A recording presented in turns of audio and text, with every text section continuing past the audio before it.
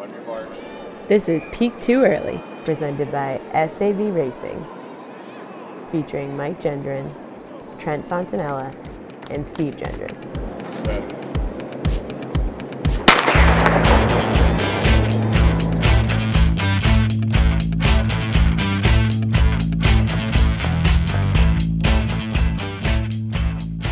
Hey everyone, and welcome back to the greatest running podcast in the world, Peak Too Early. I am one of your hosts, Steve Gendron, and I am not joined by Mike Gendron, who is somewhere off the coast of Costa Rica on his honeymoon. But as always, we do have Trent Fontanella. Trent, how you doing, bud? Steve, I am doing good. You didn't ask me where I was coming from. I was all excited to tell you where I was at right now. Where are you at? Oh, thanks, Steve.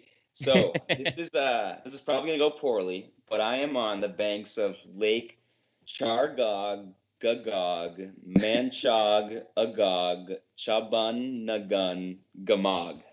What? Yes, it's the longest name of a location in the United States. It's my girlfriend's parents' house, so I'm out here hanging out. Just had to sneak away from the family to do some podcasting, but that's where we're at right now. So hopefully I said that okay.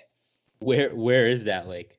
It's just like an hour outside of Boston. It sounds a lot more exotic than it is. It's the old Native American name. I guess the locals just call it Webster Lake now. A little bit easier to pronounce than the. I'm not even trying to say it again. No, you got to stick with the original name.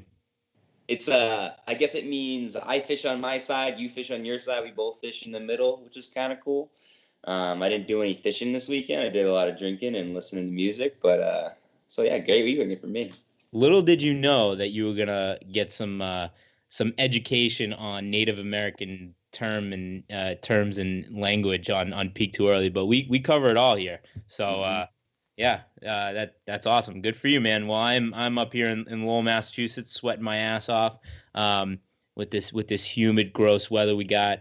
But we just came back. I'm still a little hungover, but we just came back from Mike's wedding, and what a wedding it was. We had a good time. I posted a video rather, on our Instagram of me, you, and Mike singing some Josie. So it just kind of gave a little glimpse into what the weekend was like. If you want to go check that out on our Instagram. But great wedding. I had a blast. I want to give a shout out to Mike's beautiful fiance for her family's religion. I don't want to be like religious and sensitive on here, but I just want to say there were some Jewish elements of the wedding that were awesome. There was that, the song and dance. There's that we're in a circle. There's people getting thrown up on chairs. There's glasses. I don't want to throw Mike under the No, throw him under the bus. But throw him under the bus. The inability to stomp a glass. Like, it's how many glasses have you broken incidentally in your life? And Mike, on like the biggest moment of his life, is unable to stomp on this little glass. So poor performance out of Mike, but great performance out of the I don't know. Are we allowed to say Mike's fiance's name on here? Yeah, we said her name on the last show. She's the intro to our podcast. That's true. So Cece's family, great job getting us all in the spirit of a nice, Jewish elemented wedding. Not that it was a full Jewish wedding, but yeah, great time. Just an awesome time. So Mike had his ceremony outside, and they got married. It was a beautiful, beautiful ceremony outside. It was in Vermont, so you had like the hills and the mountains in the background. Absolutely beautiful. But they got married on grass. Like, so they set up the chairs and the area where they had the ceremony on grass, and in the rehearsal, they said, okay, and we give Mike the glass, and he stomps on it. And I told Mike, I was like, Mike, you should get like a piece of cardboard or, get like a board or something, because this grass is pretty thick, and it's going to be tough to break the glass, stomping on it on this grass. And he's like, dude, I got it. They make it so it breaks easily. He's like, you don't need to worry about it. It's like, I'm going to smash that thing into a million pieces. And then the ceremony came around, and it was Mike's big moment to stomp on the glass, and he completely whiffed. He didn't break it. He had to give it 2 or 3 stomps, and I'm going to remind Mike of that for the rest of his life. Yeah, it was definitely the third, because you watched it the first time, like, there's no way he failed on this. So I'm kind of standing up, trying to get a better view of it. Fails again, and then he finally came through, but I guess he made it up in other parts of the night, the dance floor and just being the groom and being the class act that he was. So overall, besides Mike failing to break the glass, it was just a great wedding. So the what is it, the song, the Hava Nagila, that song? Mike, maybe you can, because Mike's actually going to edit this late tonight when he gets back from Costa Rica, but you can put in the music. So, so my first experience with this, and awesome. It was amazing. I had so much fun. The song goes on for like 10 minutes, and before we kind of, I was in Mike's wedding party, so before we do the intro, the band came and talked to us, and they're like, listen, we're going to play this like a couple minutes into the wedding, right? And I just want you to know that when you have them up on the chairs, it is extremely, extremely dangerous.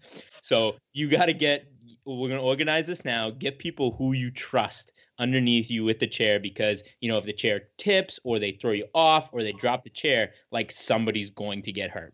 And, I can only imagine that they have witnessed somebody getting severely hurt, because they do a bunch of weddings. And, I have severe shoulder problems, like crazy dislocation problems. I've had surgery on it, and like, it's just like I have a really bad left shoulder. And so we made the decision, as brothers and as groomsmen, that I wasn't going to be one of the people under the chair hoisting it up. I was going to, take video. But once Mike started going up on the chair, I was like, there's no way I can't be part of this. So I ran over. I had one of the legs of the chair, and we were tossing him up. And and we kind of got a little aggressive, towards the end of the song, because, we kind of were feeling a little cocky with it. We had made it through most of the song without throwing Mike off. And then, like, we all kind of looked at each other, and we were really, like, throwing him up, trying to get him some air off the chair. And there was one point where Mike had, like, the scaredest look in his eyes, and he's just holding on to the chair, because if he wasn't holding on to the chair, he would have been tossed up in the air. So, awesome wedding. Love some of these Jewish traditions. I think we gotta, on all the weddings going forward, we gotta do that. We gotta throw in that song, do some of these, traditions. We gotta throw some glasses down, try to, embarrass the groom when he can't break them. But great wedding all around, for sure. The other cool traditions that we haven't talked about yet, that I've never been a part of, is the run, the pre-wedding run, which I'm sure you want to mention. Right. But I first want to say that when I get this invitation that has the schedule of events on it, and I see that Mike has a run scheduled for anyone that wants to at, like, I don't know, 9 a.m. or something like that. But the first time I read it in my head, it felt like 6 a.m. And I just remember making fun of him so hard. There's no way. This is the dumbest idea ever. We're going out the night before, obviously, and you want to have a run. Cece's having yoga.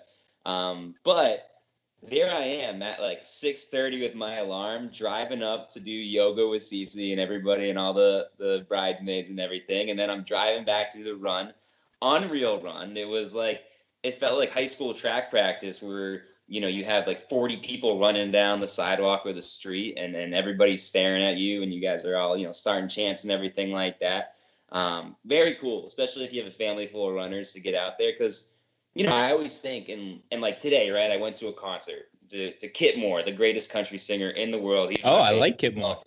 It was amazing. He rocked it. He was the drunkest guy there, I think. He was just slugging Jack Daniels. It was great. But I went for a run beforehand, just to like feel better when I'm there. So when I have a few beers, I'm eating a little junk food, I'm just hanging out, having a good time. You get that run in the morning, and like the whole day is just better. So to get that whole run in before like this massive wedding with everybody, it just felt great.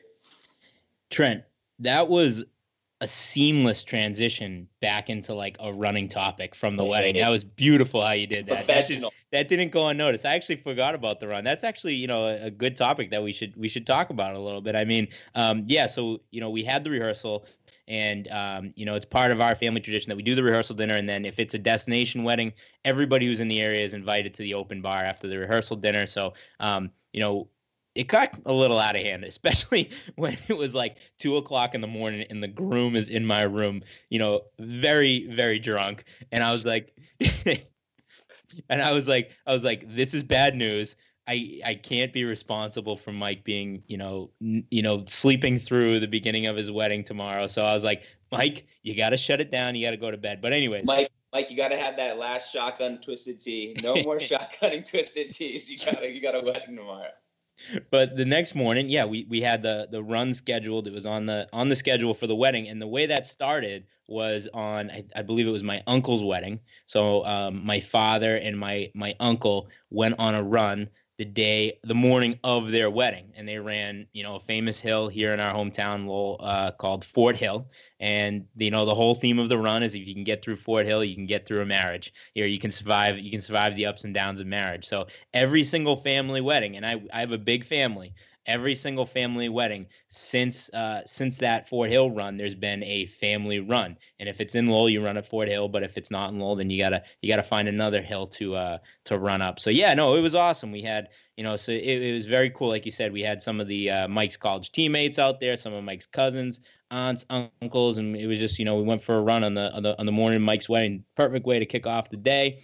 Sweat out some of those Miller Lights and Twisted Teas from the previous night. But yeah, no, that's probably one of the cooler traditions in our family. I did it on my wedding, and we're gonna keep it going forward for sure.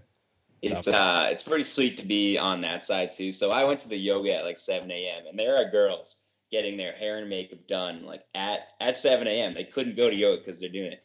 And then we come back, go for this run. Now it's like 10:30, 11. And we're swimming in this river post-run. Like, I forgot about the river. How did I forget about that? It was the best. We come back, we're all like, sweating that hangover out. It's super hot out. And then, I don't know, who was it? Your cousin, I think, that used to go to school in the area. And he pointed us to this amazing swim spot, just like the clearest water. And we're diving in. And you look at the clock and you're like, man, the girls have been getting ready for 4 hours. And here we are just like swimming in the river, just chilling before the wedding. It was great. Oh, that was awesome. Yeah, completely forgot about that. Obviously, I killed a few brain cells last weekend at the wedding because I totally forgot about that. Yeah, but jumping in the river after the run completely got rid of the hangover. It was freezing cold water, but it was very hot out. So you jump in, you come out. It felt like $1 million. So, awesome wedding. Very happy from Mike and Cece on getting married. And Mike, get your ass back here because you got to get back on your podcast grind. All right, we can't. Trent and I's backs hurt. You gotta pull your weight around here. All right. What's the over under on Mike's runs during his honeymoon in Costa Rica? Oh, I'm gonna go. Okay, I'm gonna go with. We'll set the line at. He was gone for a week. I'm gonna set the line at 1.5. Ooh, okay. I'll take the over because I was thinking 2.5. So I think that 2, there's a couple mornings where he went out. Nothing longer than like 30 minutes, but I'm gonna give the big fat 2 right there. So give me the over. All right. So let's just clarify. So that it had to have been at least 2 miles. Okay. So okay. That's not very much, but I'd say it has to be at least 2 miles. I'm gonna take the under. I bet you he went on one run towards the end because he was feeling a little bit crappy and working off some of those Miller Lights and Imperial Lights. That's the Miller Lite down in Costa Rica. So I'm gonna say that he went on one run while he was down there. So okay, I'm taking that over 1.5. $25 on the Mike's run on the 30 minute. Deal. All right, I can't wait. All right. So we are going to transition into our interview this week. So we have an interview with our guy, Gabriel. I'm going to ask him how to pronounce his last name on the interview because I'm not even going to try. But our guy, Gabriel, a guy we talked about last week, he is the global community leader for Midnight Runner. Super awesome dude. I've been looking forward to get him on. So here's our interview with Gabriel.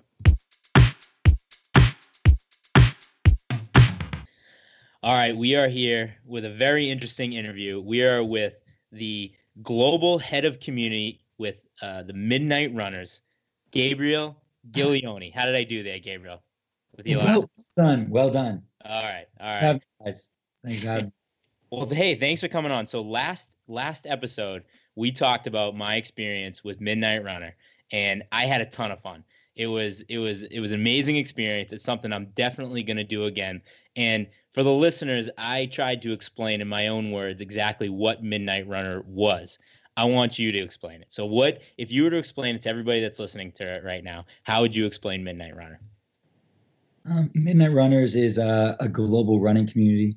It's a free fitness movement where it's really bringing the fun of running out into the streets and easily accessible to everyone. So it's a running crew. And I guess our key event is where we do a boot camp run through the city, bring along a ton of speakers, and it's just like this moving party. So you'll see people like dancing through the streets. You see people like jamming out to music and just like running, and it's a way to, kind of lighten it up, bring like a social atmosphere to running, and and like have a ton of fun.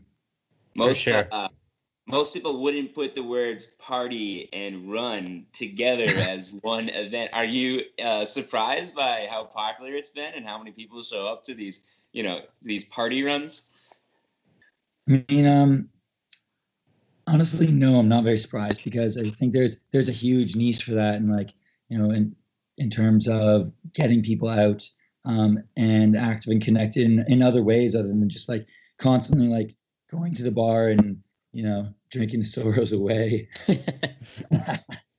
No, but like it's a great way of like connecting people and bringing people together, and it's really just like, as a running crew, it's a creation of culture. It's a creation of coming together, and it says something about the cities that it operates in. Right. For sure. Yeah. And I think we were talking at the bar afterwards, and the coolest thing about Midnight Runner is you have a group of people that, are interested in having a good time, getting a good workout in, and everybody's at a different level of running. You know what I mean? You take off, and there's going to be people that kind of go to the front, and as you go back, the group is going to get, slower and slower, which is fine. It's a very inclusive group, but you stop. You kind of get together, you do a group workout, and people kind of catch up. And the thing that you get at Midnight Runner that you don't get anywhere else in the world is that you are talking with, interacting with, hanging out with people at every level of running, no matter what level of running they're at, which is very interesting. So I think that's something that like was really appealing to me in terms of like building, community and meeting people kind of like from a different, skill level and relationship with running. So like I came from a background of competitive running, and then when I would join into like different like running communities or track groups, and some groups I'd get like an amazing workout in, but like there was like kind of something missing. Be like, hey, let's go for a beer after, or let's do something crazy, and sometimes it wouldn't be always like that like group of people that I was like looking forward to do like something crazy and spontaneous. For sure. And I found it always like really interesting, inspiring to meet some people that would be coming out for like the first time, ever to do their first ever 10K or, the first ever like fitness event, and just like on the start of their fitness journey. And, going to like a normal run meetup where everyone splits up into pace groups, then like I'd be up the front, and I'd be only interacting with like, 2-3 guys. And sometimes like, it's just like the Strava and Split Shorts runners that, that are like, and I'm like, I don't want to talk about splits and, race times all the time. I mean, for sure. Sometimes I like to meet people, from like all different walks of life. And when you stop and like regroup, it makes it really like a social event. Yeah. So we'll do a 10K boot camp run and stop every like, kilometer and a half and do a boot camp. And that allows for like 5 different times throughout the run to like interact with other people. And you can push yourself as hard as you want, or as little as you want. Right. Yeah. So I could like run up at the front, but that means that I'm doing, burpees at the first stop until everyone else, comes and joins. And so everyone's kind of like, put on the same level. You're in this experience together. And what I find really like amazing, cool about it, it extends just upon the training part. People come out to the events not just because they want to get a wicked workout in. They come out to these events because they have a chance to like interact and engage with other people in a manner that's like fun and exciting. And, sometimes like doing, 20 push-ups with someone kind of breaks ice. Yeah. As simple as it is. And like, then that opens for like, hey man, we did push-ups together. Let's buy beer after. And we Except always it's way more than 20 push-ups. We did that one workout, but we did the push-ups, and I thought my shoulders were going to explode. It was way more than 20. Yeah, but yeah. it was fun, man. We had a good time. I have to cut in real quick. So I agreed with a lot that you said, and what you described is why I've never joined a traditional, track club after finishing my collegiate running career. It's just, it doesn't excite me to run with, the same few guys to go all our runs with together and to talk about my weekly mileage and to have my logs. And I think Strava is something that I will never join because I hate the idea of it. But what is wrong with split shorts, man? I mean, it's good to show off your thighs. I'll show you a pair of split shorts I just got. Oh, man. I love my split shorts. Okay, thank These God. ones, however, are out of the world. Oh, man, those are awesome. Yeah. So these are Galaxy split shorts, and boy, do I love my split shorts. No, I'm not saying that I don't like my traditional track groups. I'm just saying that, I still, in each city I've been living in, I still have a group that I train with, for my performance. And then I also do some, social running groups, right? Mm-hmm. It's another way of, interacting. So I use that as, my easy day. And then I still have my hard days and whatnot. And I think Midnight Runners was really important to me in terms of interacting with others, and meeting like-minded people when I moved to Berlin, because I showed up to a new city, and when you show up to a new city, you don't necessarily have a huge social group. And I was training with several different track teams and whatnot, and it was great workouts, but not necessarily a super focused social group, right? Mm-hmm. What Midnight Runners takes on is the social aspect, but also it's the creative aspect of creating an identity for this crew. So it's we get to create content together in terms of wicked videos, or do some awesome challenges, or create community art things together. And it's a lot of creating this urban leisure fitness culture, which I found is really interesting and fun. But yeah, I found that I still do my high performance split short training and whatnot, but this is also just another way of just something else, change it up. So I think you can hear that Gabriel's voice is kind of raspy. That's because when he's doing these workouts with Midnight Runners, he is bringing the energy. He is screaming at everybody. He's singing. He's yelling out workouts. You really kind of bring a lot of energy to these events, and so do all the leaders. It's there was some of the coolest people I ever met was kind of hanging out and running with those your team at Midnight Runners. Yeah. So how did you originally get involved with Midnight Runner? Because I think you have a super interesting story. I guess about 2.5 years ago, 3 years ago, I decided I just want to pick up and learn German. So I picked up and moved to Germany. And it's an interesting way to learn how to speak German. It's I'm just gonna go move there. Let's be honest, I cannot learn a language sitting behind a table listening to a teacher. I bang my head in. Sure. I was I feel so, uncultured, and because I learned French in school in Canada and from Toronto originally, and just forgot it all. Yeah. And so I was man, I went to a German school when I was young. I was able to, sing a Christmas song at the end of my German training, and that was it. And I was oh man, it's a poor excuse of 5 years of childhood German school. It's I actually need to learn this language, and the only way I can do is not behind a table listening to a teacher, but behind a table with some beers and a couple of friends. And that's the way I learned it. And it took me 4 months of sounding like a complete idiot, but that's the way that I was able to learn the language, was just move there. And some of the running communities was a amazing way of one, a support system, and engaging with people and practicing my German. And so I went there and stumbled upon this running group there. I had joined a bunch of different ones, and I stumbled upon this one. They're running along the Spree in Berlin. They're about a small group, like 10 people. And I was like, this is cool. They're bringing the energy, meeting at a bar after. And I was like, hey, like, I really see something big in this. And I see it's like you're bringing, like a different type of energy to running. That really intrigued me. So I grew the community.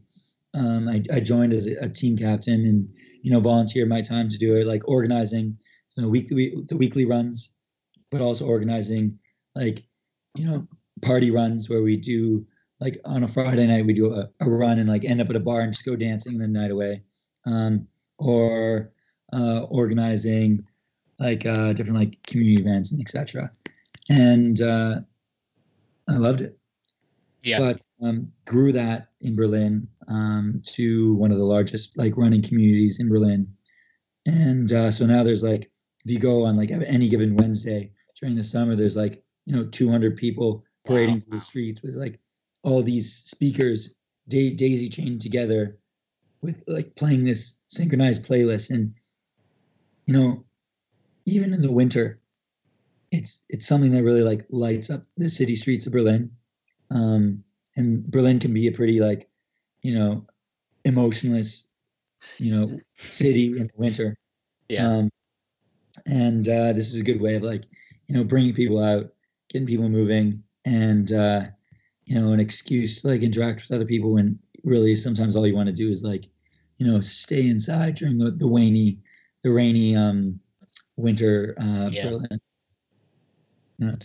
No, that's the thing. I mean, we're definitely going to get out there and we're going to run with, Midnight Runners, as much as we can this summer. But I'm actually looking forward to it the most in the winter, because that's when you really need the excuse to get out there and somebody to push you and somebody to run with. And that's awesome. I mean, I love the social part, love having a few beers after, because, if you're not drinking a couple beers after you run, then, what's the point? So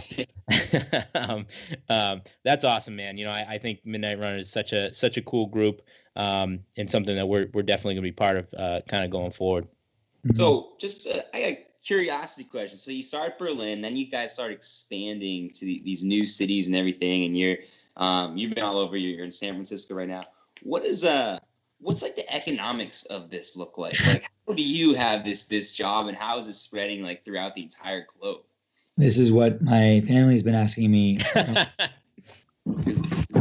So, Midnight Runners started in London 4.5, almost 5 years ago.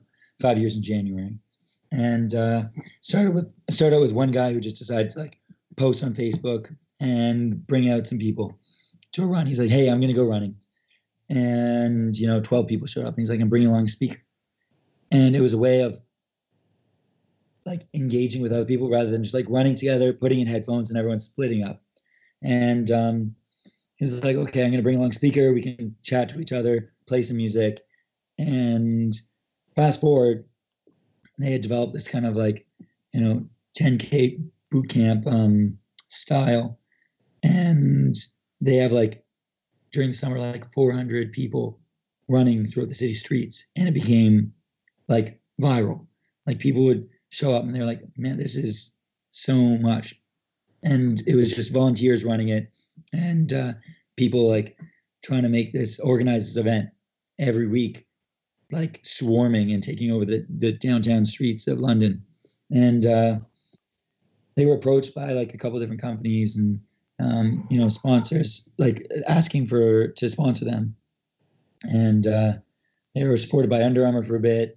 And then Reebok approached them and was like, "Hey, if you guys wear our clothes, if you like wear our t-shirts, then we'll help support you open up in different cities around the world." And pretty much they then moved to Berlin as the first city. And that's when I found them, just as they moved to Berlin. And I kind of took it upon myself. I said, "This is a cool idea. I love this. I'm going to like grow this to like the biggest running community in Berlin." And I mean, it's a free running community, right? Yeah. I work for a free running community, and there's only 3 people worldwide that do that.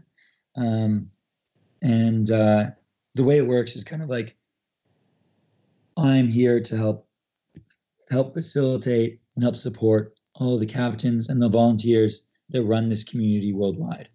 And so I'm helping them in any ways of like in terms of, helping them connect them with sponsorship, help them like organize events, help them, come with creative ideas, help them create, creative content, right?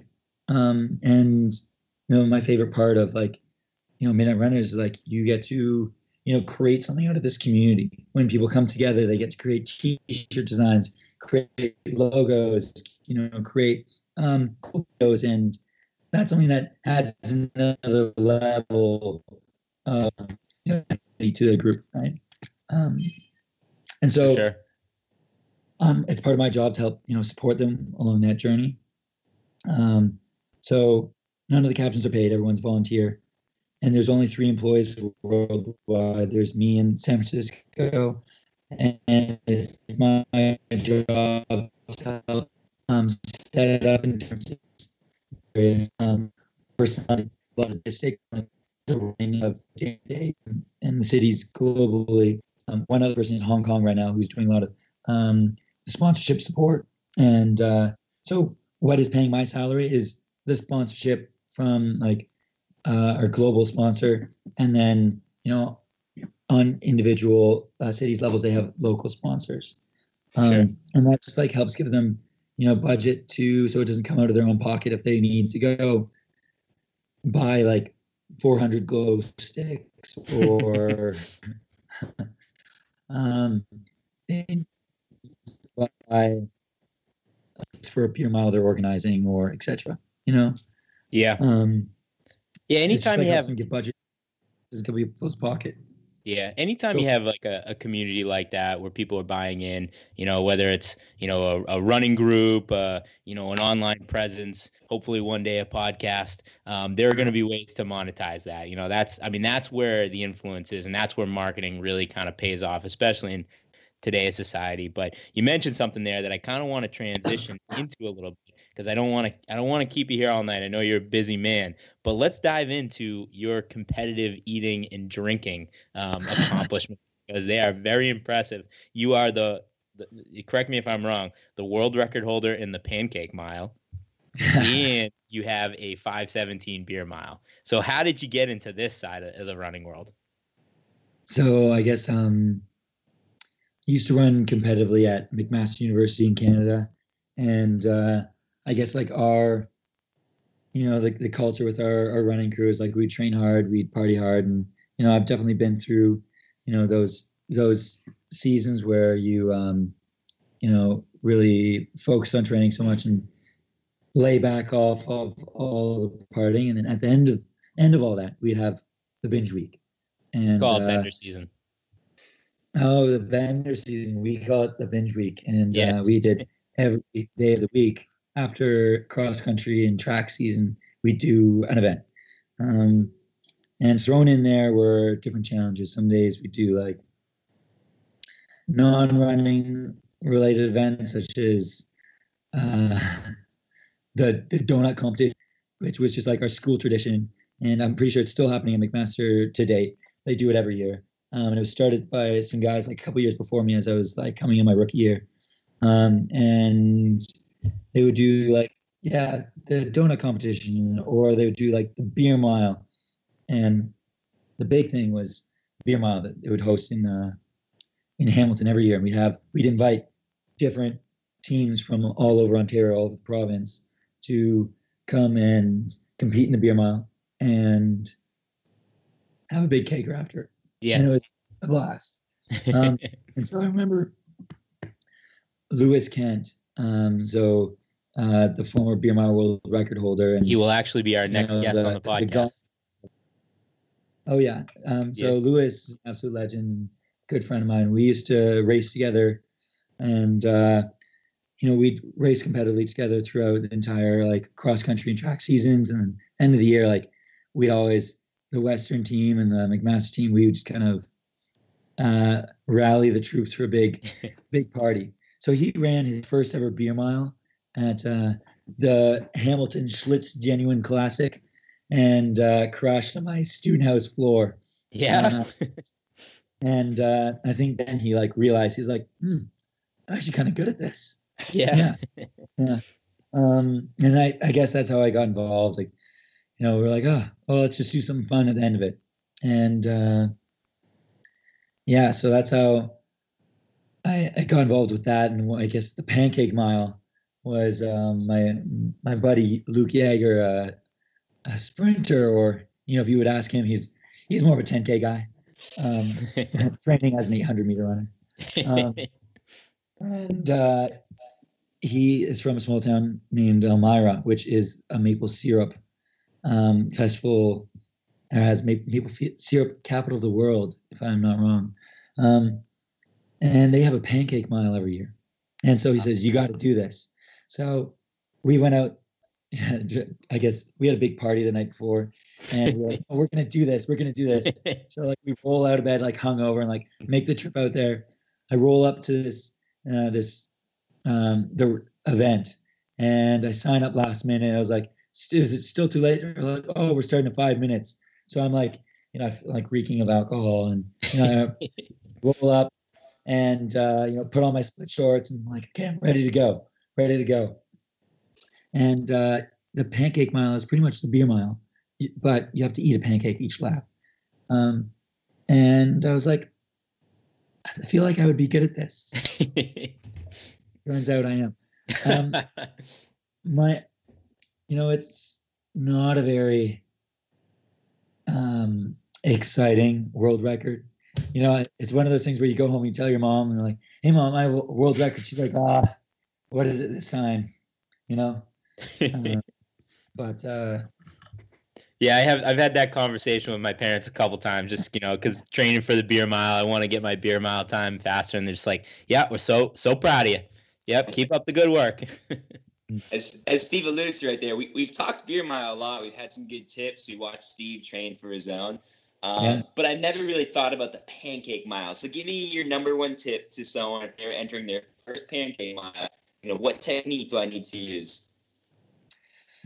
First off, if the training, first of all, you just got to be a fast runner, and it's like the beer mile. You got to lower that heart rate in the last 100 meters. Take it off for the first, 300 meters. The last 100 meters, just got to focus on that breathing, lowering the heart rate. And interesting. The eating. I've only competed in it once, but you come through the tent area, and they have people making sure you've swallowed all of the pancake to run, and pretty much it's like you just gotta force it down. It's not a very exciting way of eating a pancake. I would suggest, especially as a Canadian, we power ourselves with maple syrup. Just dip it in all the maple syrup you can. Really sit down. Oh, so they give, you can use maple syrup if you want. Oh yeah. I think the worst job in the world sounds like the guy that has to check to make sure you swallow it. You're open up, move your tongue. Let me see. There's maple syrup dripping down the athlete's face and all over you as you're checking for pancakes. And that sounds terrible. Yeah. No, there's definitely one moment where I was eating this pancake and I was like, what is life here? What is yeah, right. But yeah, that's just one interesting thing that goes on the running resume. I think I've done other interesting runs we did it every year in my university. We did the eggnog challenge. I'm sure you guys have heard of it. That sounds terrible.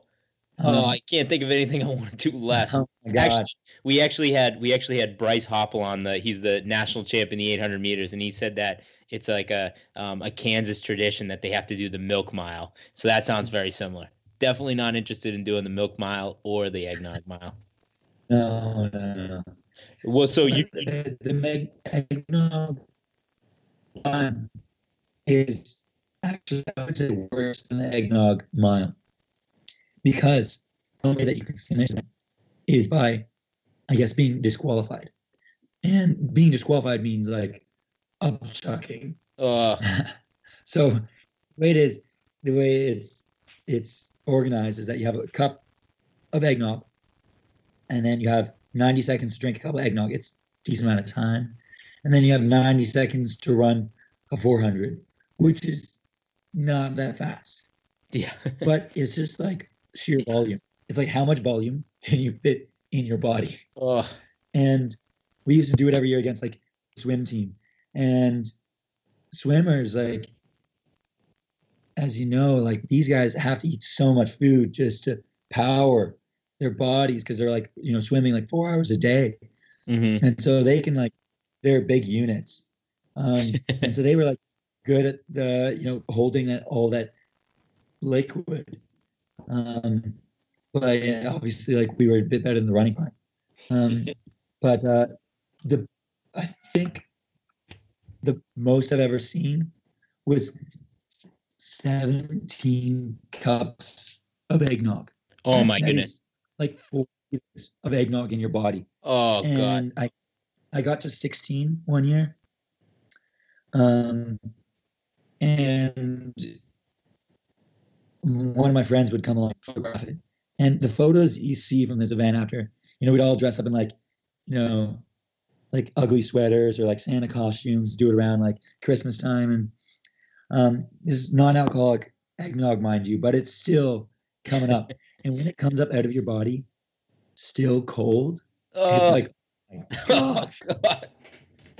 So we're not talking about a really like appetizing topic right now, but that was, you know, one thing. We also did a Timbit 2K once.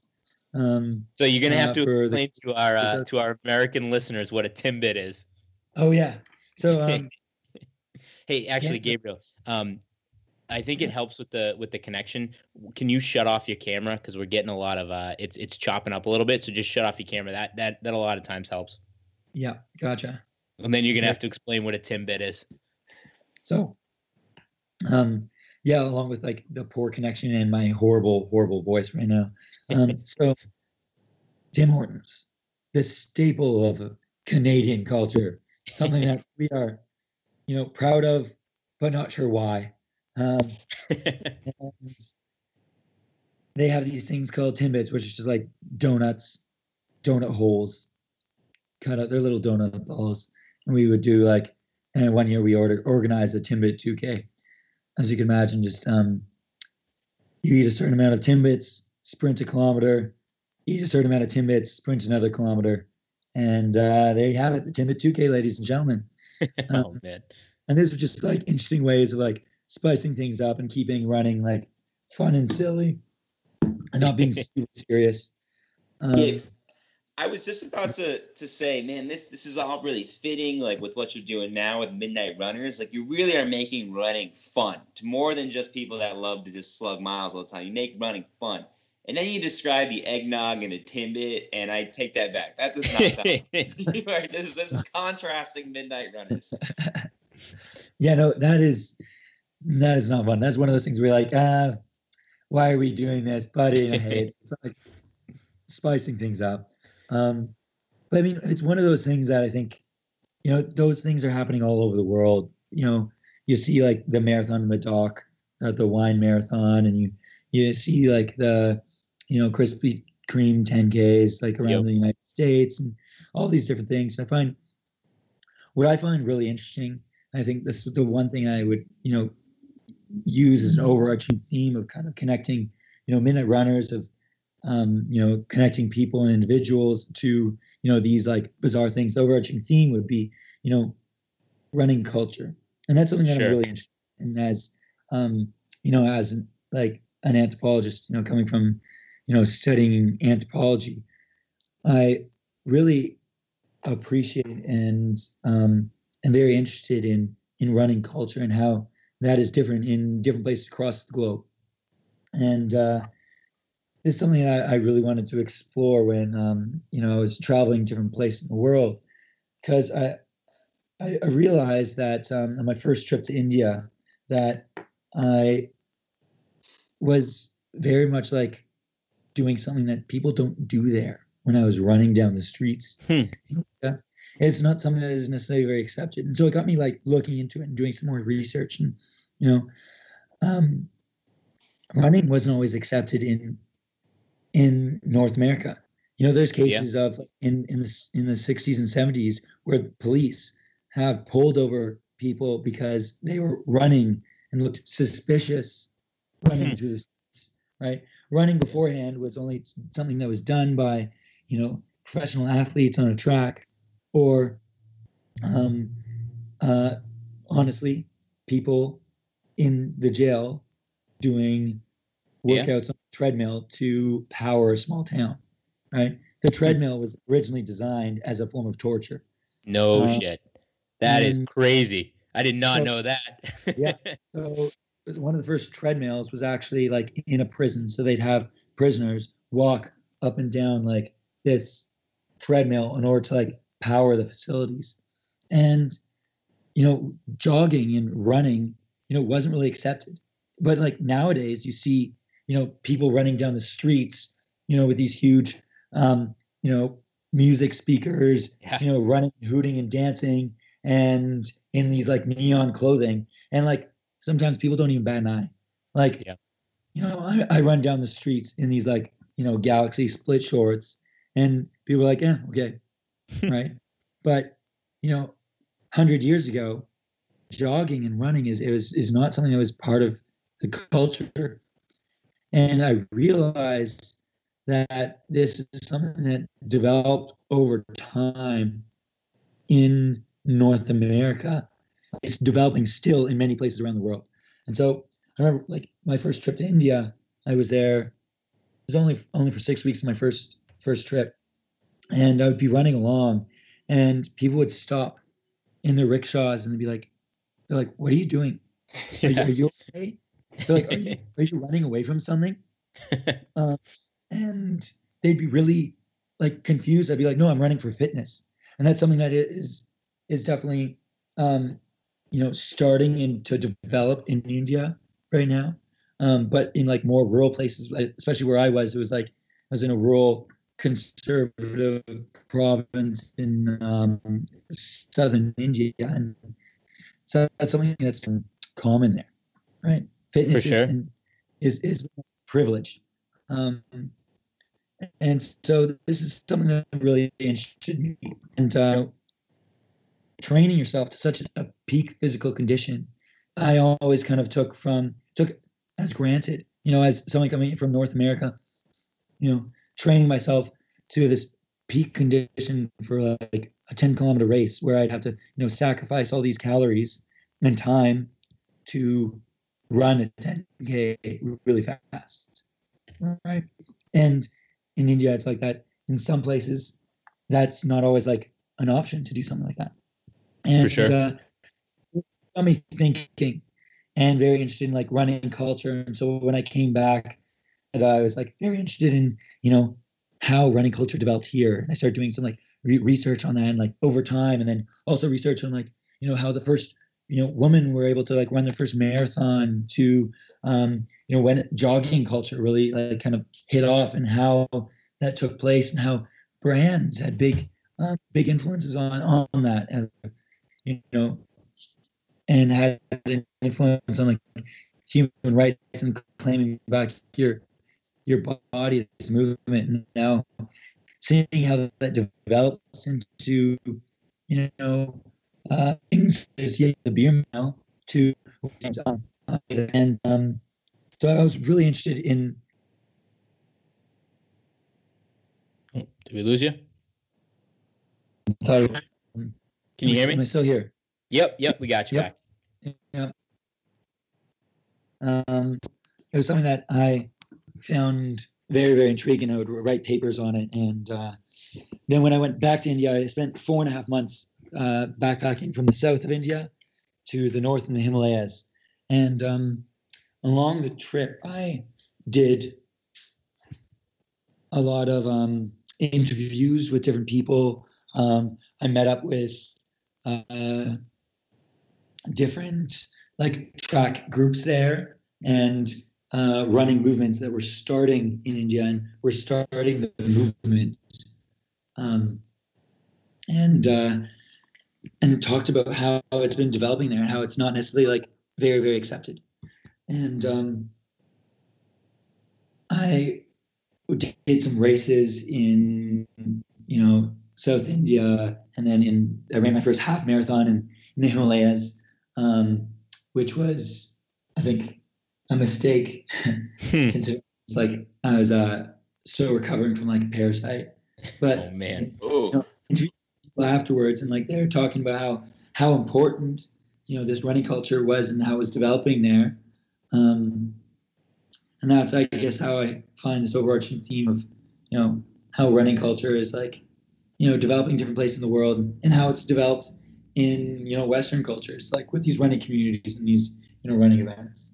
Yeah. So I mean, I think that's the main goal of this podcast is we want to curate a part of the running culture that we absolutely love.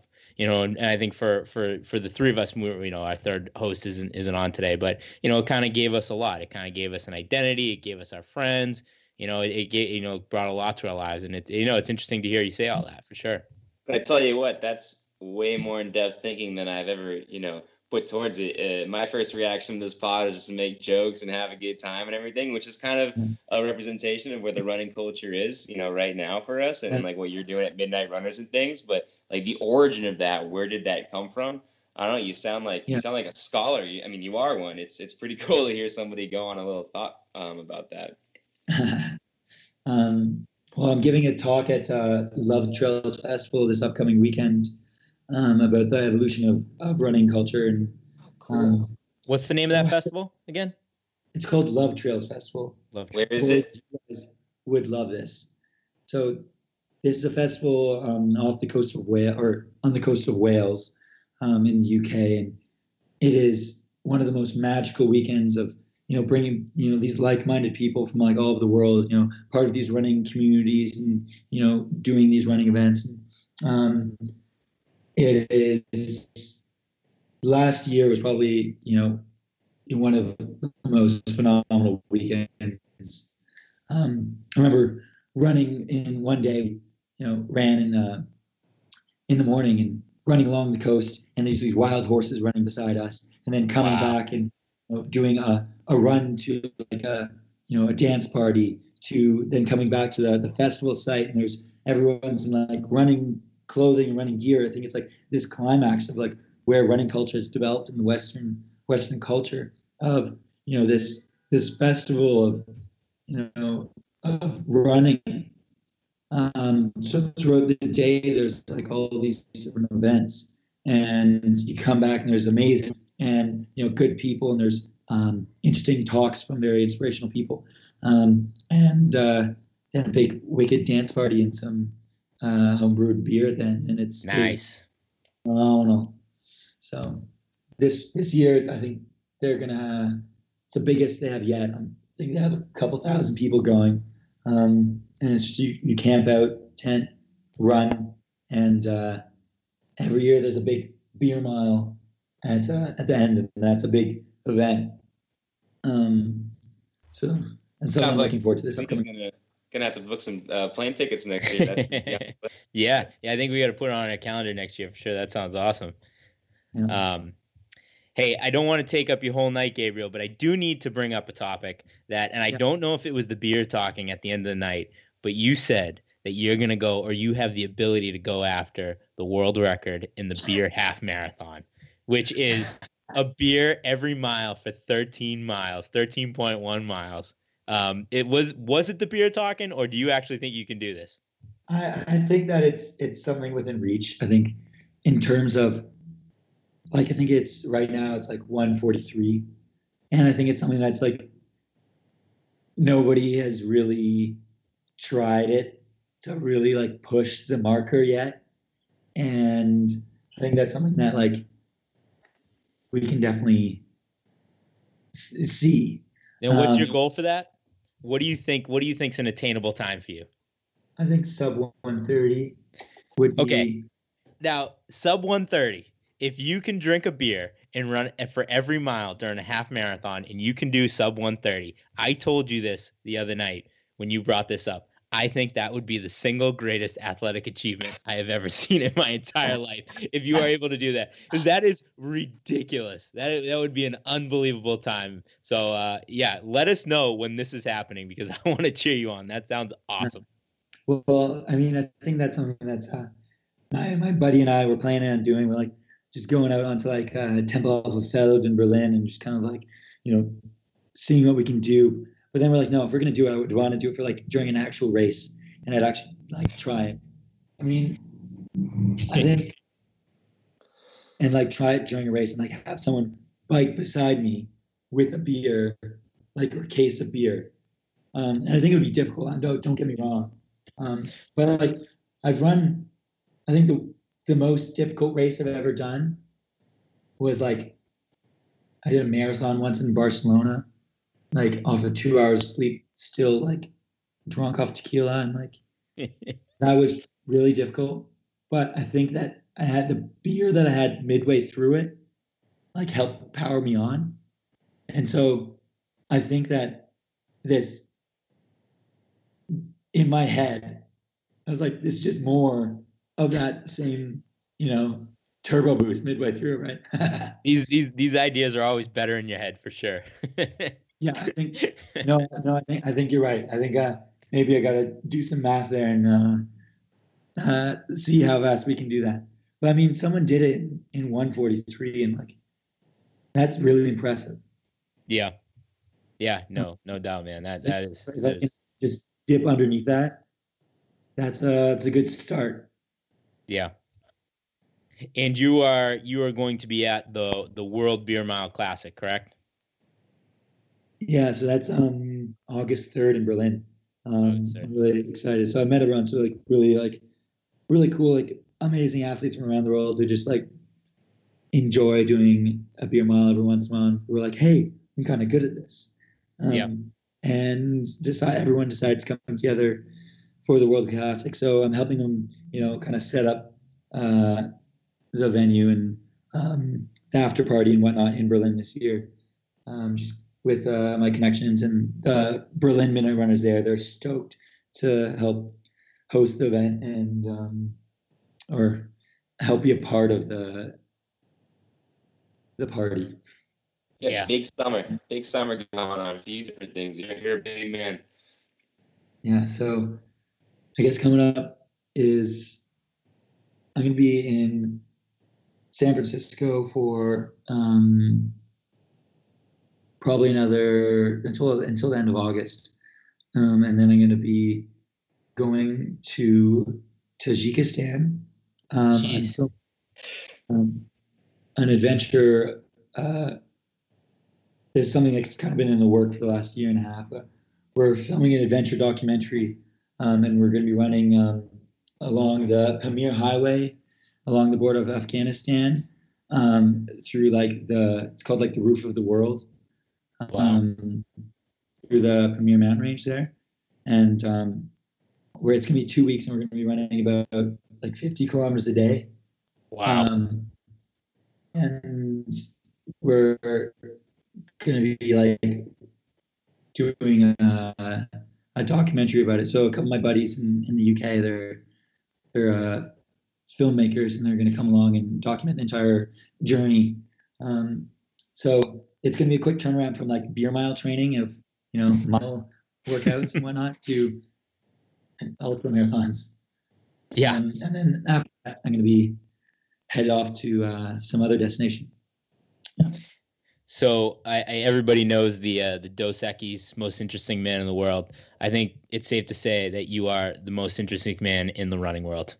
You have a lot going on, a lot of different cool stuff. You're at festivals, you're at beer miles, you're doing ultra marathon documentaries. Man, you're all over the place. This is awesome. Yeah, that's what my coach said in university. She's like, yeah, you're a bit all over the place. Maybe don't maybe don't do that as your training. Like university, I'd be doing like a race. And my coach, she would stand on the sideline. She'd be like, "Go you crazy rickshaw man, go you crazy runner." I'm like, okay, because she hated my mileage build up for the cross country season, Because instead of doing like strict mileage for a couple of years, I worked as a running rickshaw driver in the streets of What the hell? So where did you do that? in Toronto. Okay. So you just run around with people in a rickshaw? Yeah. There are some stories from that. My gosh. But like I made some good cash. I would like make like 500 Canadian a night doing that. I'd feel so bad if a guy was just running me around. I'd give him a huge tip. I mean, it was an amazing way to meet some cool people from like around the globe. Like, but I would do some like pretty hefty mileage. I'd probably do about like 40K throughout the day on my feet. But I do that like 4 nights a week.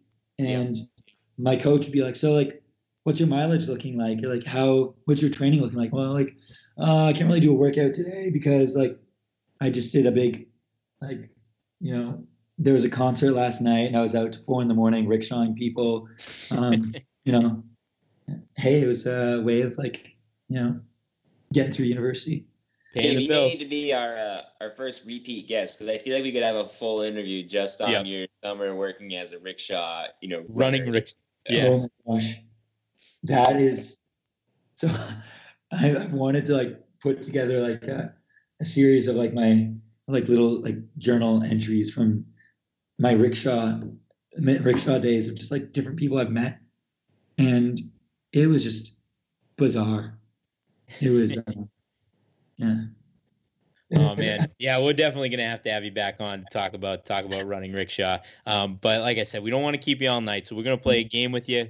We end every single interview with it. It's called Down the Home Stretch. So we're gonna ask you rapid fire questions, and it usually revolves around a topic. But what we're gonna do for you is we're gonna kind of do like a word association. So we're gonna say something, and you got to say the first thing that comes to your mind. All right. So we're gonna put 90 seconds on the clock, and we're gonna start right now. I'm going to ask you something, and you tell me the first thing that comes to your mind. All right, here we go. So I'm going to start you off with an easy one, beer mile. Berlin, 2019. I'm going to go with November Project. November Project, San Francisco, Wednesday mornings. Represent. Kawhi Leonard.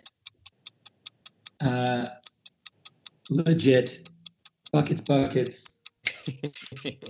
right. From Canada, hockey. Tim Hortons. All right. You can go a couple different directions with this one. Jack Daniels. Gentleman's night. Okay. I'll go running with your headphones in. Antisocial. Strava.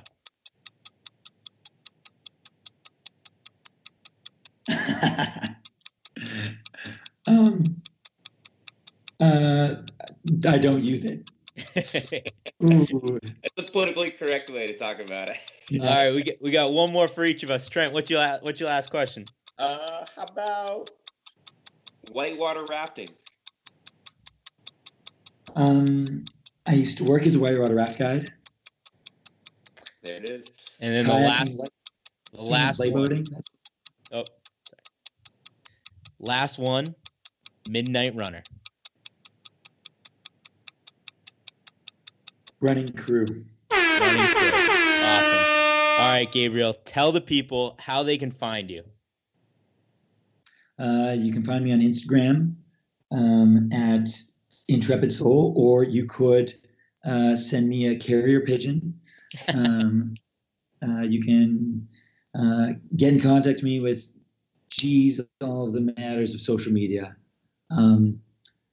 I do warn you, I'm not like super good at social media, but hit me up. Definitely like to connect with people like in the running community around the world. I love just like connecting with like-minded people, like-minded runners. Dude, like super happy to be chatting with you guys. Yeah, definitely follow him on Instagram at Intrepid Soul, Intrepid_Soul. You follow Midnight Runner on Instagram. Also, everybody go and download the My Crew app. That's how you find all of the Midnight Runner workouts and events and all that stuff. So it's MYCREW, My Crew on any app store for sure. So you can go find that. Gabriel, thank you so much for coming on. This was fun. It was enlightening. It was just it was all around great interview. Guys, sorry for my voice. Thank you guys so much for having me on board. Such a pleasure meeting you guys the other day, and like I know that I will see you at some point around the world, doing some sort of like thinking. I come from a long line of bloodline that ain't gonna change.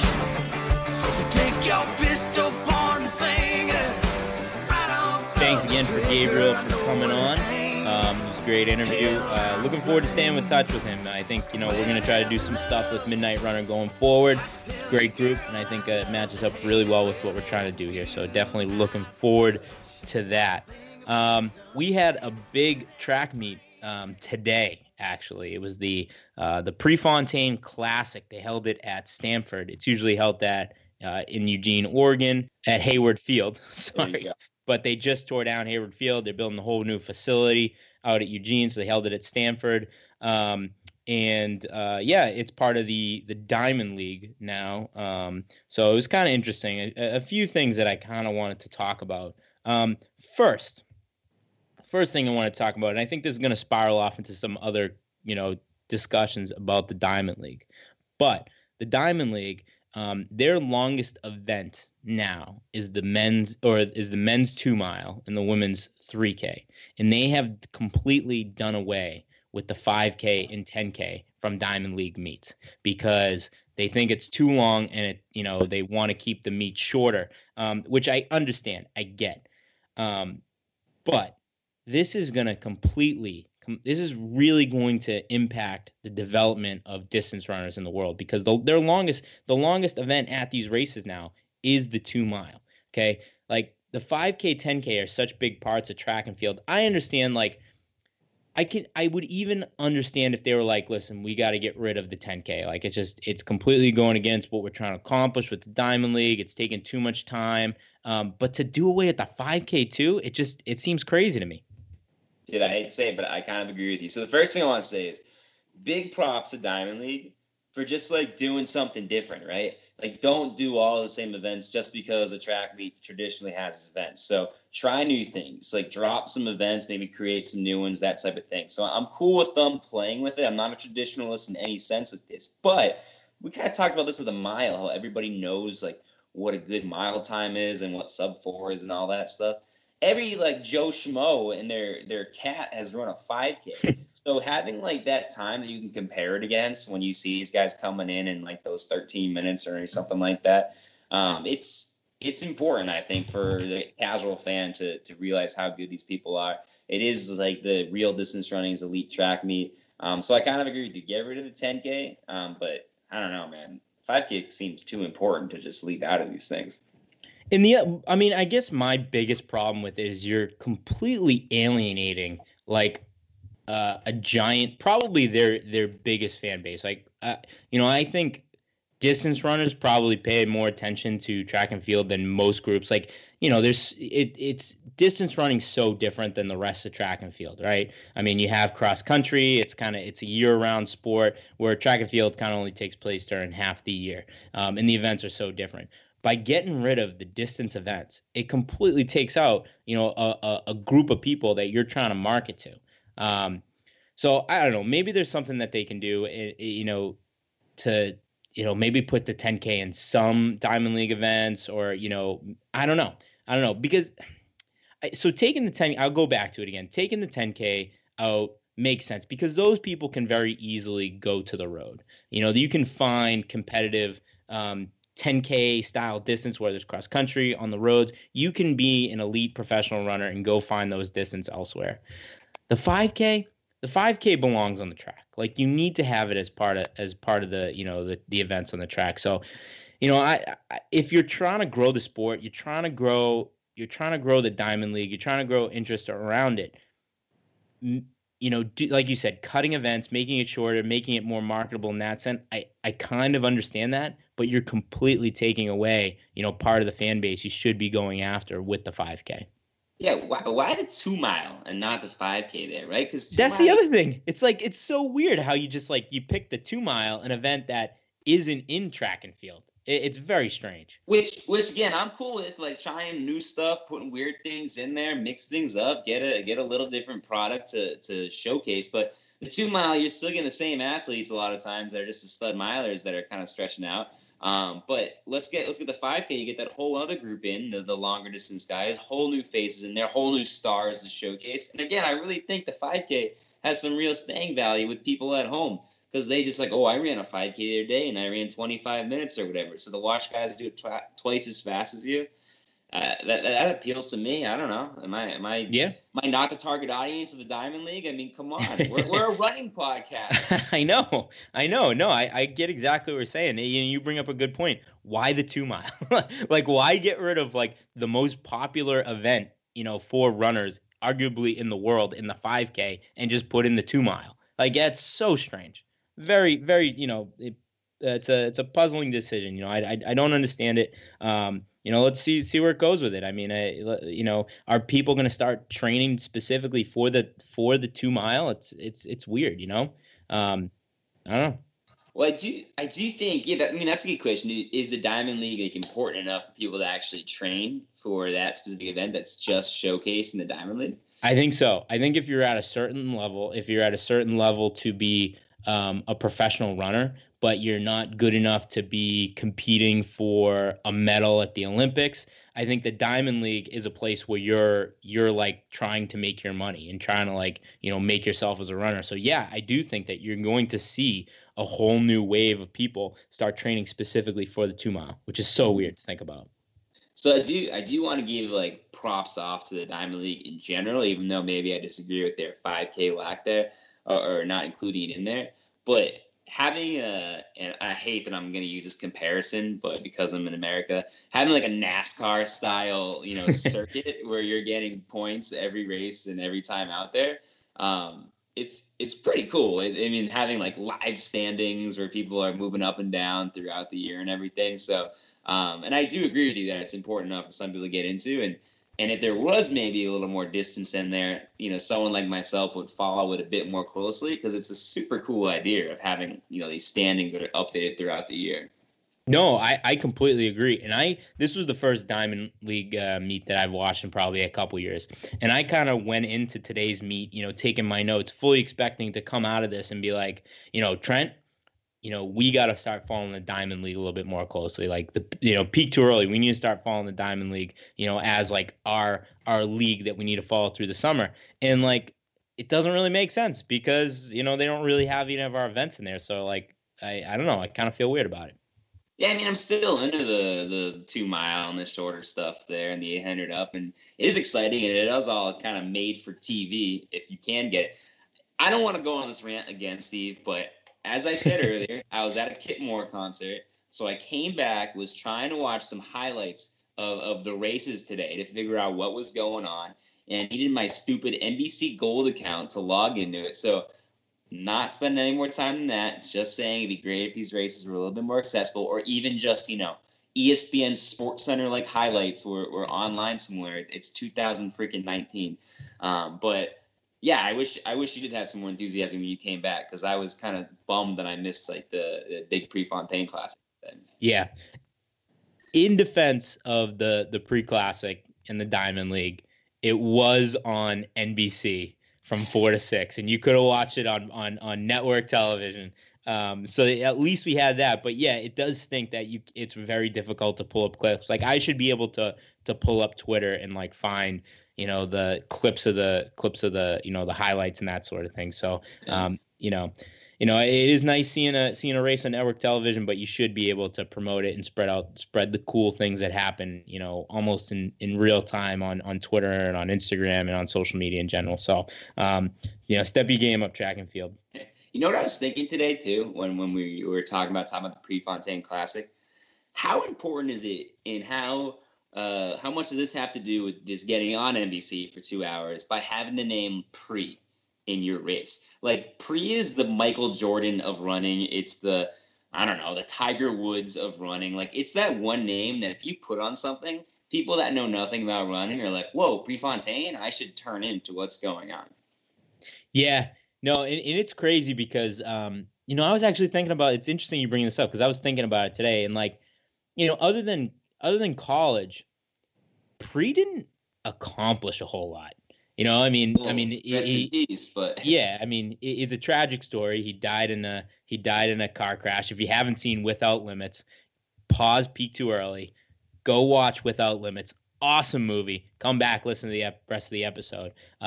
But yeah, no, he died in a car crash. I mean, his whole thing was like he kind of took the country by storm with, you know, his very aggressive racing. He was very kind of like an outspoken person. He was kind of a rebel in a sport that didn't really have a whole lot of rebels. So he kind of became like a little bit of a cult hero. But yeah, no, it is nice to have, you know, somebody like him in the kind of the history of sport that you can kind of throw on an event and gain some traction on. Yeah, I would say more than a little cult hero.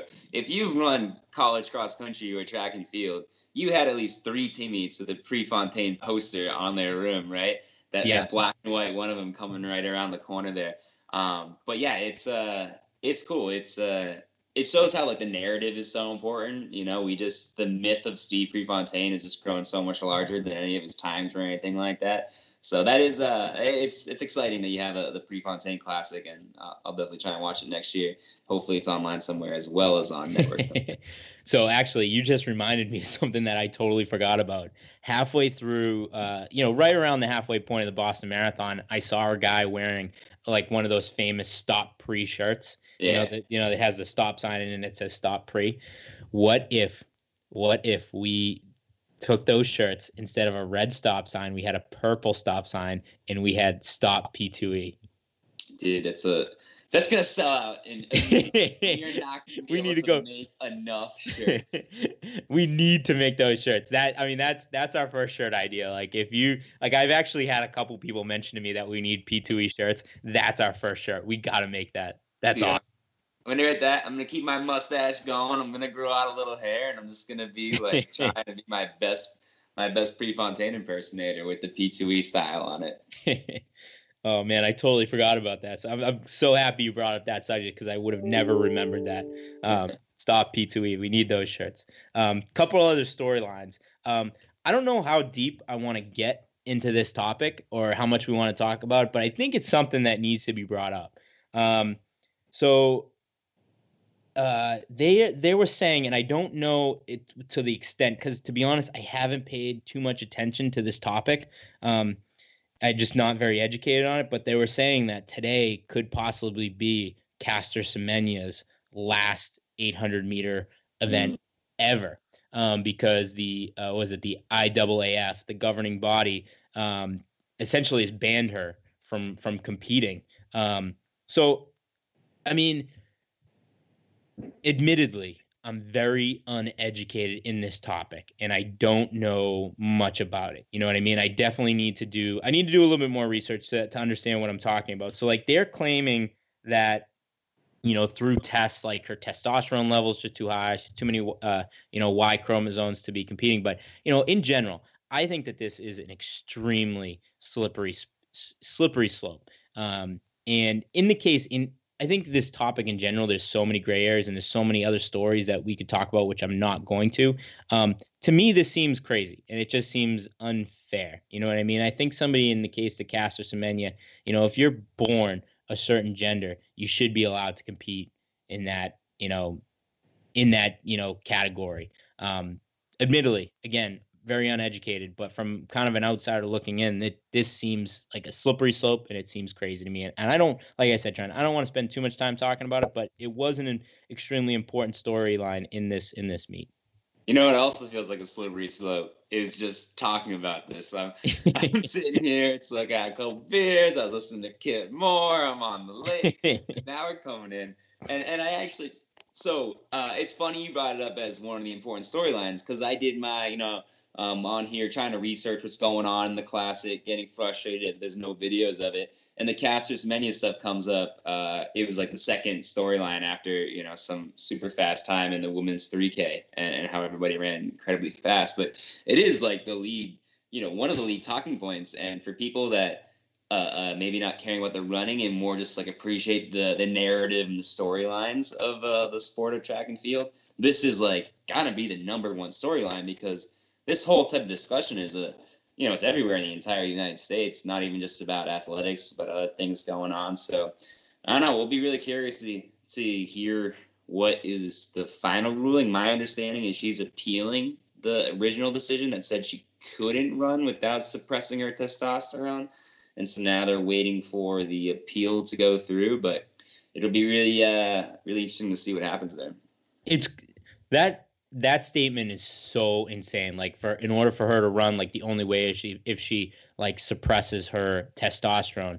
I mean, just thinking about that's nuts, because the thing about running, like the thing I love about it is, you know, everybody starts at a different level, and if you work hard, you can improve. But the bottom line is, if you're a professional runner, if you're a world-class runner, you're born with certain abilities and certain traits naturally that allow you to compete at that level. You know what I mean? Like a guy like Usain Bolt, at birth, he was a more evolved athlete than the rest of us. So it's crazy to hear that and crazy to think about. Again, you know, let's change the subject, but I think, you know, on the surface, without doing too much research or knowing much about this at all, I think it's safe to say that P2E is on Caster Semenya's side. But admittedly, I do need to do more research and do a little more digging into exactly what's going on here. Yeah, that's a beautiful day out today, Steve. Okay, moving on. So Centrowitz in the Bowerman Mile. Very disappointing showing, and I think, you know, a lot was made about the fact, like, this was his first time racing in a while, and it's very obvious that he's not in race shape. But, you know, I feel like a guy who's the reigning gold medalist should be able to show up and put a little bit more of a performance on. He had a little bit of a kick at the end. I think he finished, you know, probably like 5, 6, 7, somewhere around there. But he just kind of hung at the back of the pack for a while, and it was obvious that he was just kind of using this more as a you know, glorified workout than anything else. But, you know, I was really eager to kind of see, you know, Centrowitz kind of bust out a nice race out there today and kind of challenge for the win a little bit. Yeah, this is the one Diamond League event that's held in the United States, and so and this is like the premier. I know we don't have the 5K in there, so this is the premier thing for any kind of distance, you know, a long distance runner, mid distance runner. So it would have been cool to see him out and, you know, just, you know, try and take it. From my understanding, it was a wicked tactical race, so he should have been right there. And the guy's got the best kick, you know. I shouldn't say the best kick. The guy has the capability to at least attempt to kick with anybody, right? That's how he wins his races. He's just got that killer kick. So, yeah, you know, you want to see people show up on their home turf. Like, that's when you got the home fans there, and that's when you have all of America's tuning in, because it is the Prefontaine Classic, and it is, you know, at a reasonable time to watch it because it's in America. So, yeah, it would have been nice to see him kind of show up a little bit and rep USA today. Yeah, I mean, you know, I guess we're going to see him kind of, you know, go all out in about a month now at USA's. But, you know, he's a guy that, you know, I kind of want Centrowitz to kind of like be our generation's Prefontaine. I mean, The dude won the gold medal in the 1500 meters, kind of like the, you know, like what we were talking about the other day. It's kind of like the glory event of our sport, and I don't think he gets enough shine. I like Centrowitz. I don't think he does himself any favors. I think, you know, his Instagram presence, he says some weird stuff on there sometimes, and he kind of seems like a little bit of a weird dude. But if he kind of pulled back a little bit, I think people, and kind of left a little bit more mystery, I think people would love him. You know what I mean? So I want to get back behind Centrowitz. I want him to be, like I said, like our generation's, you know, Prefontaine, like the guy that we're all kind of getting behind as a country.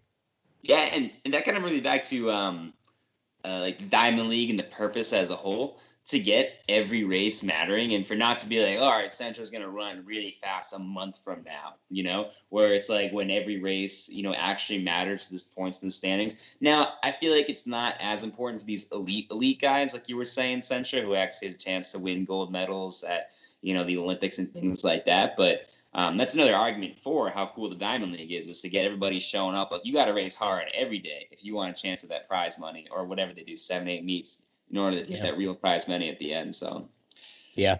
Funny story about Centrowitz. So I think he still does. I know he used to live in D.C., Washington, D.C. And, I go to Washington, D.C. a lot for work, and my parents actually live there now. And I was doing I like to run along the mall up near Arlington National Cemetery and kind of do a little loop and kind of come back. And there's these two guys just kind of whipping like around Arlington National Cemetery up like by the Iwo Jima Memorial, the statue, the Marine Corps statue up there. They were, just kind of flying around.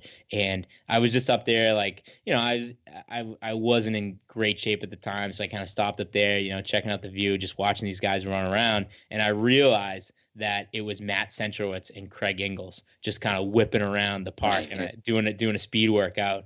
And there was a guy in the middle there with his stopwatch, and I realized that was Matt Centrowitz's dad, who was a very accomplished runner in his day, and he's now the coach at Liberty down in the DC area. And so I just sat there and I watched him do a workout, and it was one of the most impressive things I've ever seen. So Matt Centrowitz, we're going to be cheering for you at USA's. I think we're going to get behind you. We want you to be the guy. Maybe we get him on someday if we grow a little bit. So let's cut that part about me calling him weird earlier. So couple other storylines. I don't know if you saw, but in the women's 100 meters, everybody in the field was a little over a second off of Usain Bolt's time. Did you realize that? And on the men's side, the winner, who happened to be 23 years old, he was less than a half a second off of Usain Bolt's world record. Can you believe that, Trent? Dude, 100 meters is insane right now. With what was the high schooler's name from like a month ago? Yo, that's what I'm making a joke about. Everybody's freaking out how he was a little over half a second off of Usain Bolt's time. That's just what people do in the 100 meters. It comes down to hundredths of a second. The women's joke had me all confused. I was like, "Hey, is that went right over your head? Is that not impressive?" Because it didn't sound impressive, and then you sold it well, and you didn't give me this ahead of time, prep that you were joking on. And so I should, yeah. And then into the half second, and I was like, "Okay, all right, here we go." Any other storylines on your end? Stuff that I may have missed?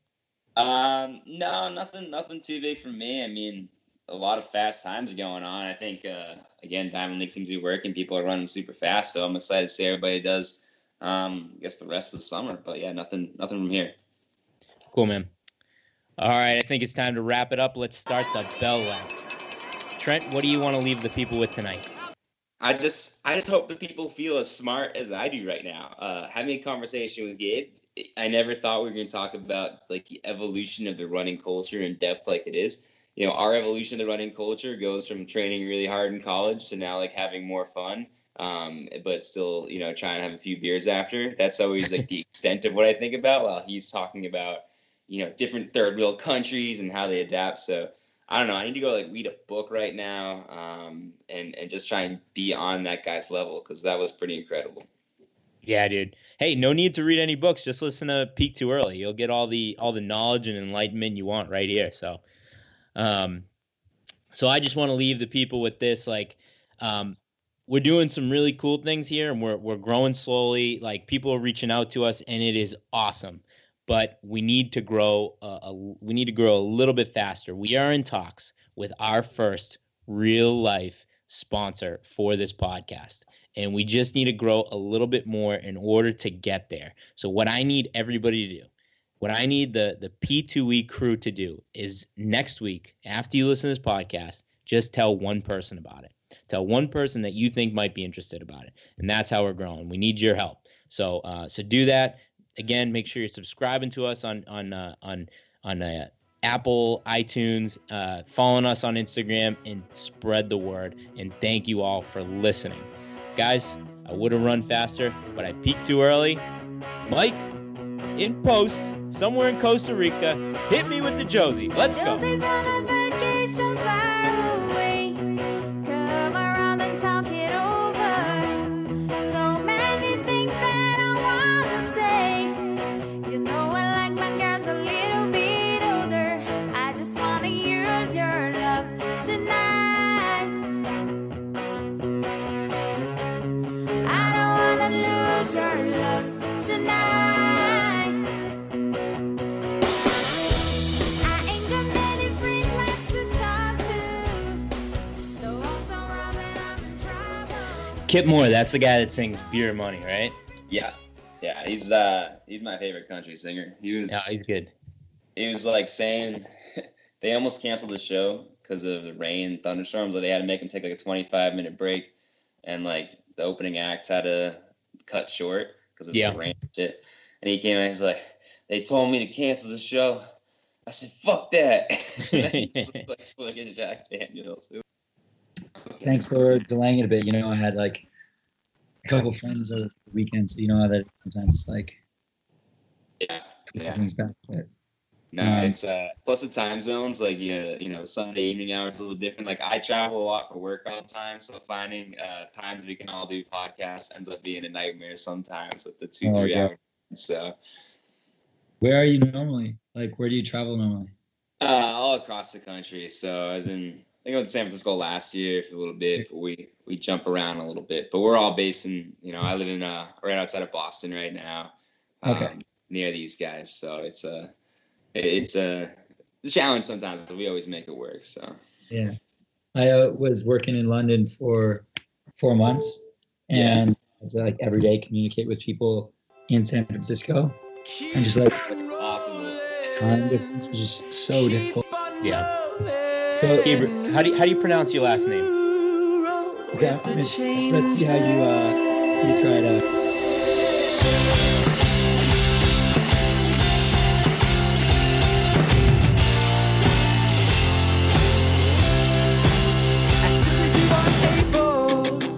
Woman, I am willing to take the break that we are on the brink of. My cup is on the table. Our love is spilling, waiting here for you to take and drink of. If you're tired of the same old story, oh, turn some pages. I'll be there when you are ready to roll with the changes.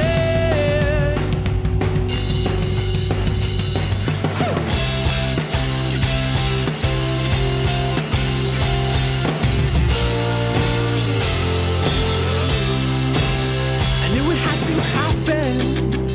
Felt the tables turning. It got me through my darkest hour. Heard the thunder clapping, felt the desert burn.